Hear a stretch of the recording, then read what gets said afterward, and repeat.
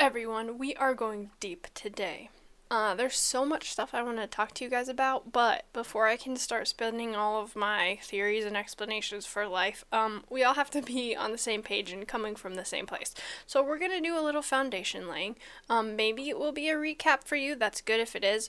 Otherwise, get ready to think because we're going to go like a whirlwind through some of this stuff. But first, I just wanted to say thanks for listening. Doing this is definitely bringing meaning to me, and I hope that you guys are getting something out of it. If you haven't subscribed to the podcast, you should. Also, make sure you're following the SDA Millennial Facebook page so you can see all my funny videos and different things. I'm going to try to do some more serious videos too. Like, for example, I was thinking of doing like a TLDR kind of short excerpt of some of the podcast stuff as a video, so we'll see about that. Also, follow the at SDA Millennial Instagram if you're not already, because I have more jokes and stuff on there, and that is also a fun time. And you guys are the best, and it makes me feel like I'm not alone if you're laughing at the same things that I'm laughing at. Okay, now that all that is out of the way, today we are going to talk about a bunch of stuff. First, I'm going to hit on needing to be productive versus being lazy, and a miserable good for nothing, which is more often than not what I am.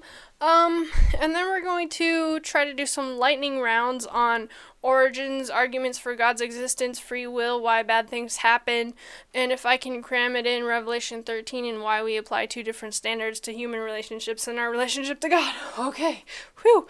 I don't know if we're going to be able to get through all this, but it's going to be packed, so put your seatbelt on. Here we go.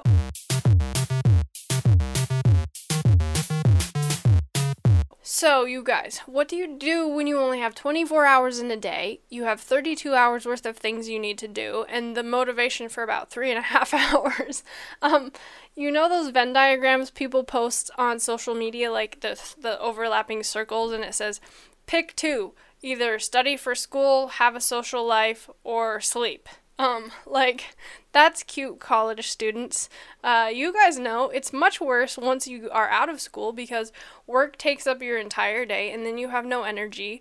You still have to keep your house from turning into a hoarder's episode, which mine is right now, by the way. You have to feed yourself. You need to exercise. You need sleep. But then you also have hobbies and interests or just straight up time to relax, not to mention social activities. And I almost forgot being a responsible Christian and doing your devotions. Like, I'm getting stressed just thinking about all the things. So the reason I'm thinking about this is because this Adventist millennial thing has been so much fun for me, but holy freaking cow, it's so much work. There's so much that I'm used to doing, like reading, keeping up with pop culture in movies and TV, staying informed on current events, listening to my favorite podcasts.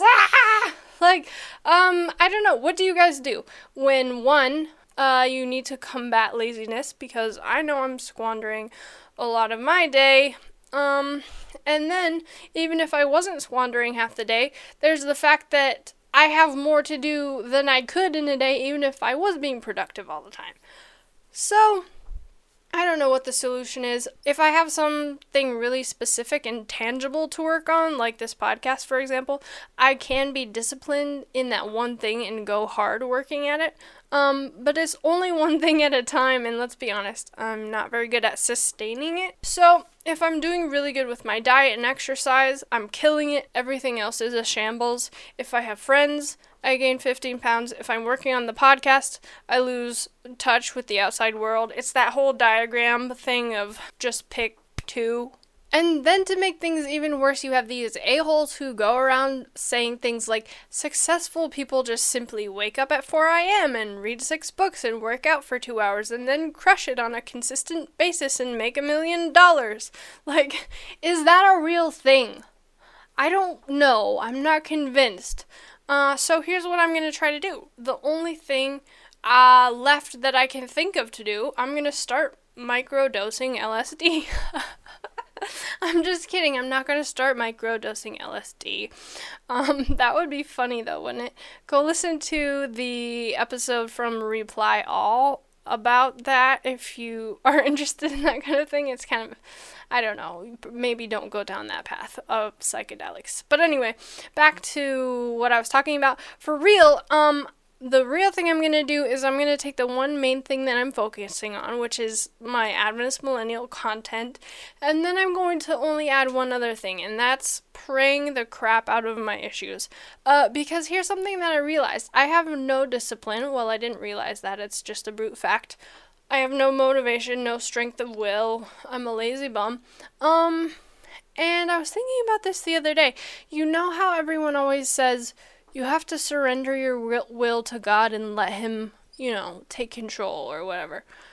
Well, I was thinking for the first time that I've always understood that explanation to be that God wants you to forfeit your will and submit to Him, as in just letting Him basically take control, and therefore you're releasing your responsibility. But I don't think that's it. I think the surrender thing is like not giving up your will, but just releasing control of your life in order to get reinforcement.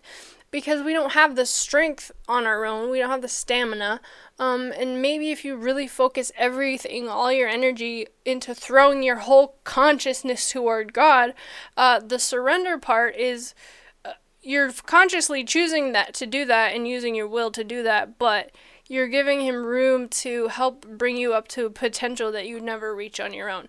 This is a theory. I don't know. Is this a nuanced difference? Because when I was thinking about it, it seemed like a huge, earth-shattering, drastic difference.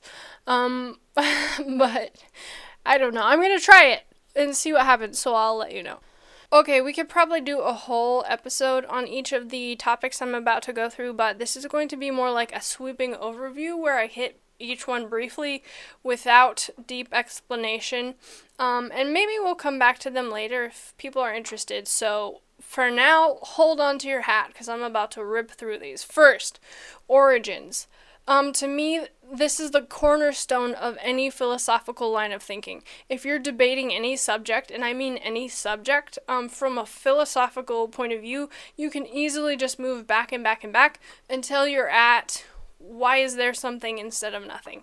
And in my experience, and yes, I've gotten myself tangled up in a lot of these arguments, origins is the inevitable end track when two people disagree on underlying premises, but both have the stamina to argue through to the end. Because it's really hard to argue anything, free will, God, evolution, meaning, etc., without some underlying assumptions. And if you're both dialoguing genuinely, what ends up happening is you keep uncovering discrepancies in your assumptions and stepping the debate back to find out if you have any common assumptions.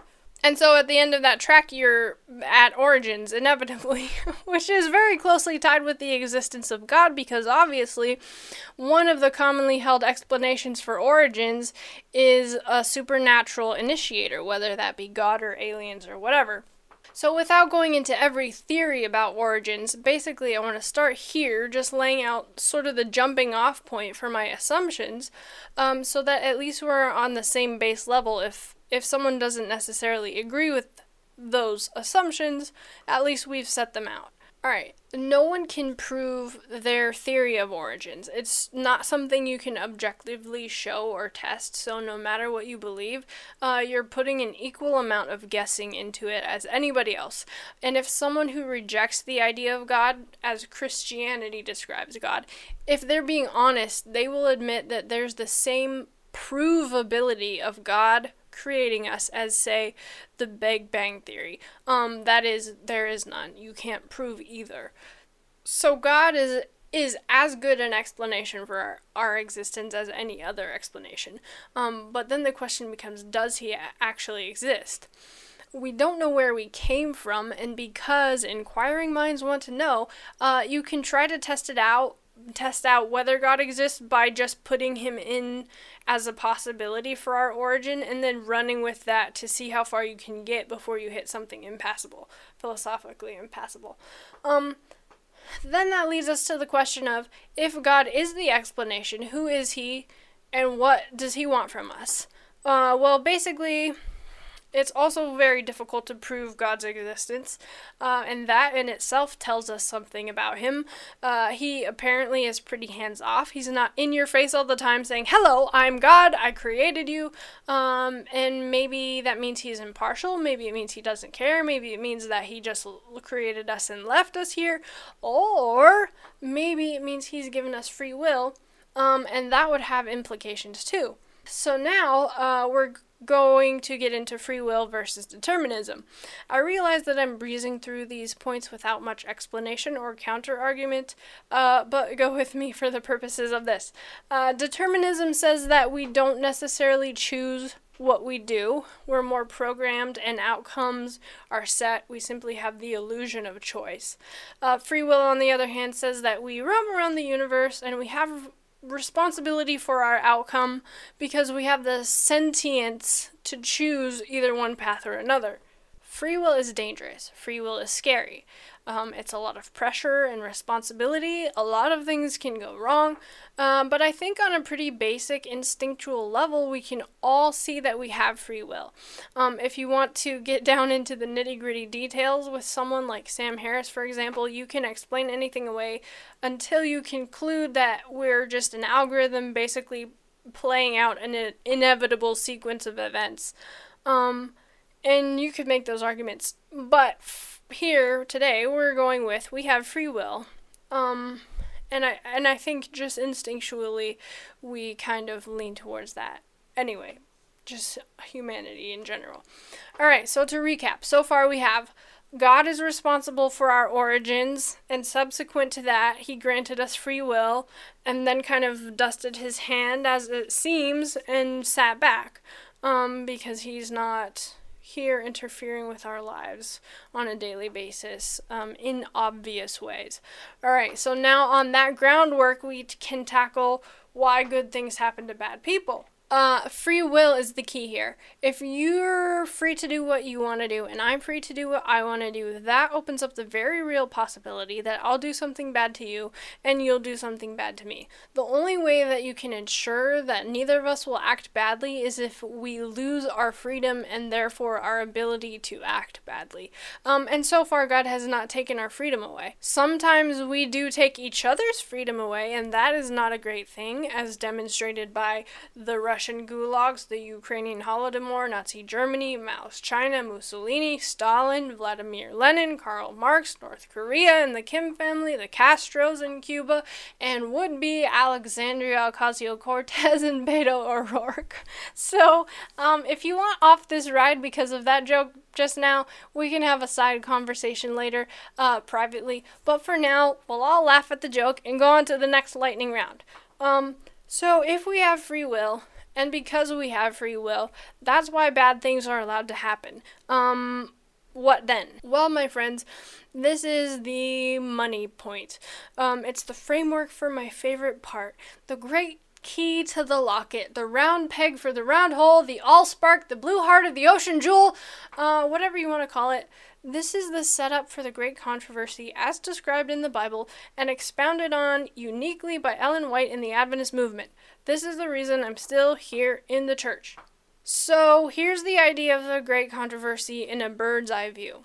God created the universe to be perfectly cohesive with natural laws of love and selflessness. This is the utopian premise that if everyone puts everyone else first, everyone is then cared for. But it only works if everyone is being equally selfless. Because as soon as one person prioritizes themselves over everyone else, the whole system just collapses. The other key piece is that everyone has to choose to be selfless. You can't force people into it.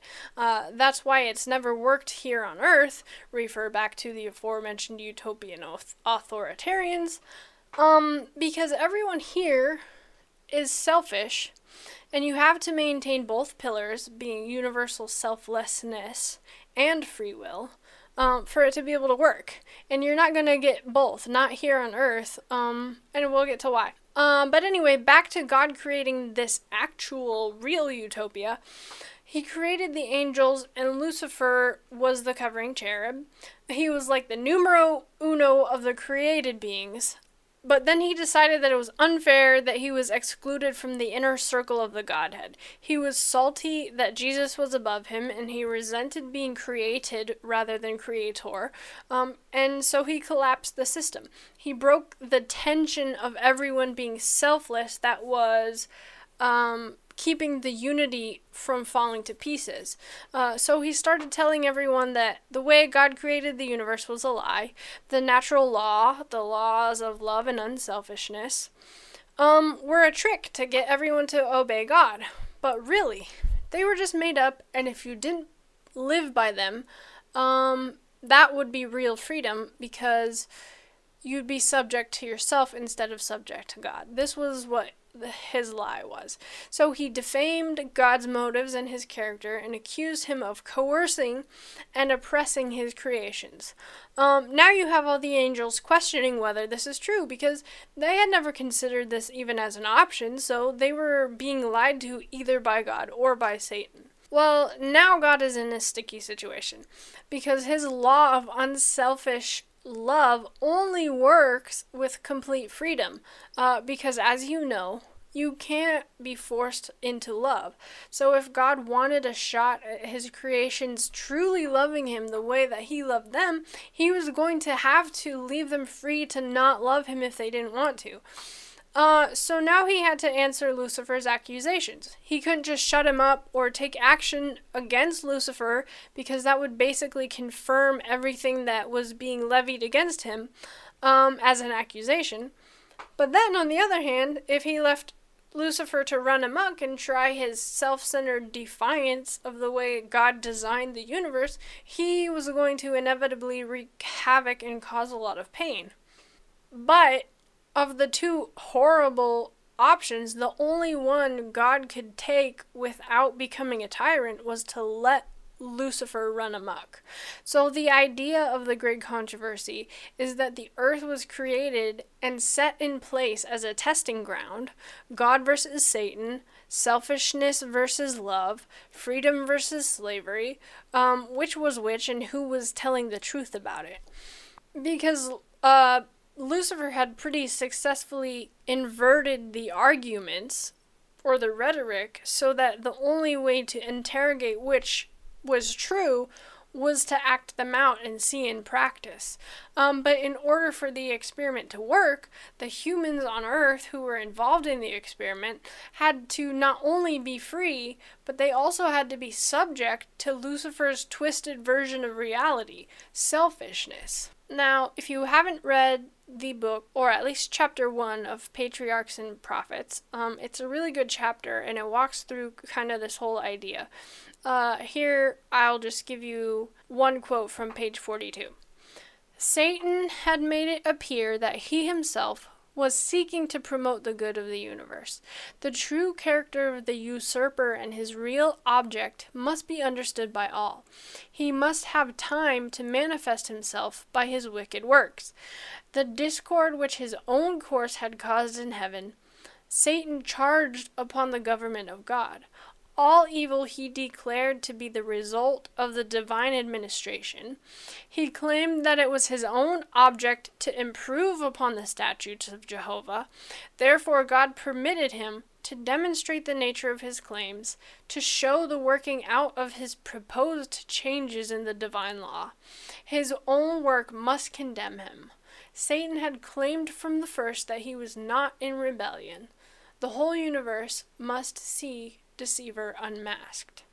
Okay, so now with all of that context in mind, you can go back and ask, is it fair that we're here on Earth, subject to pain and suffering and evil and selfishness? We didn't have a choice about it. We didn't ask for it. All of that is true. But then, after you ask that, you should also ask, did God do it to us? Is it his fault? Or was it his only option in a choice of two terrible options?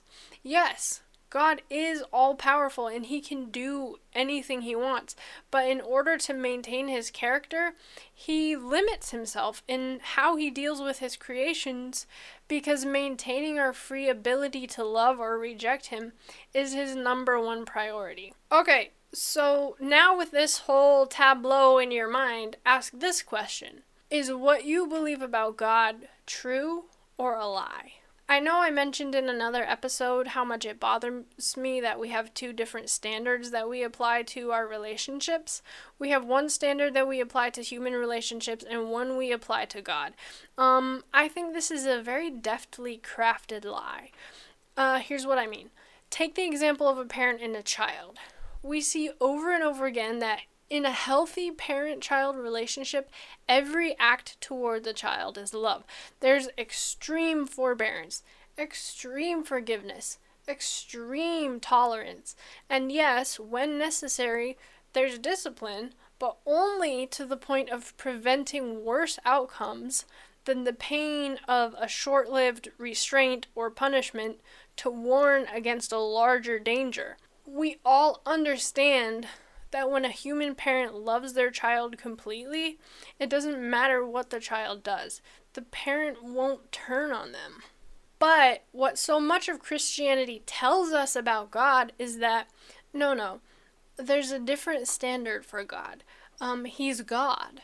Therefore, he's justified in executing some retributive justice on his creations for disobeying or being bad or whatever it is. But this is exactly the kind of thing Lucifer has been accusing God of since the very start, and we swallow it like a 4-inch horse pill that we know in our hearts is wrong, but that's just the way it is, because God is so much higher than us and so beyond questioning.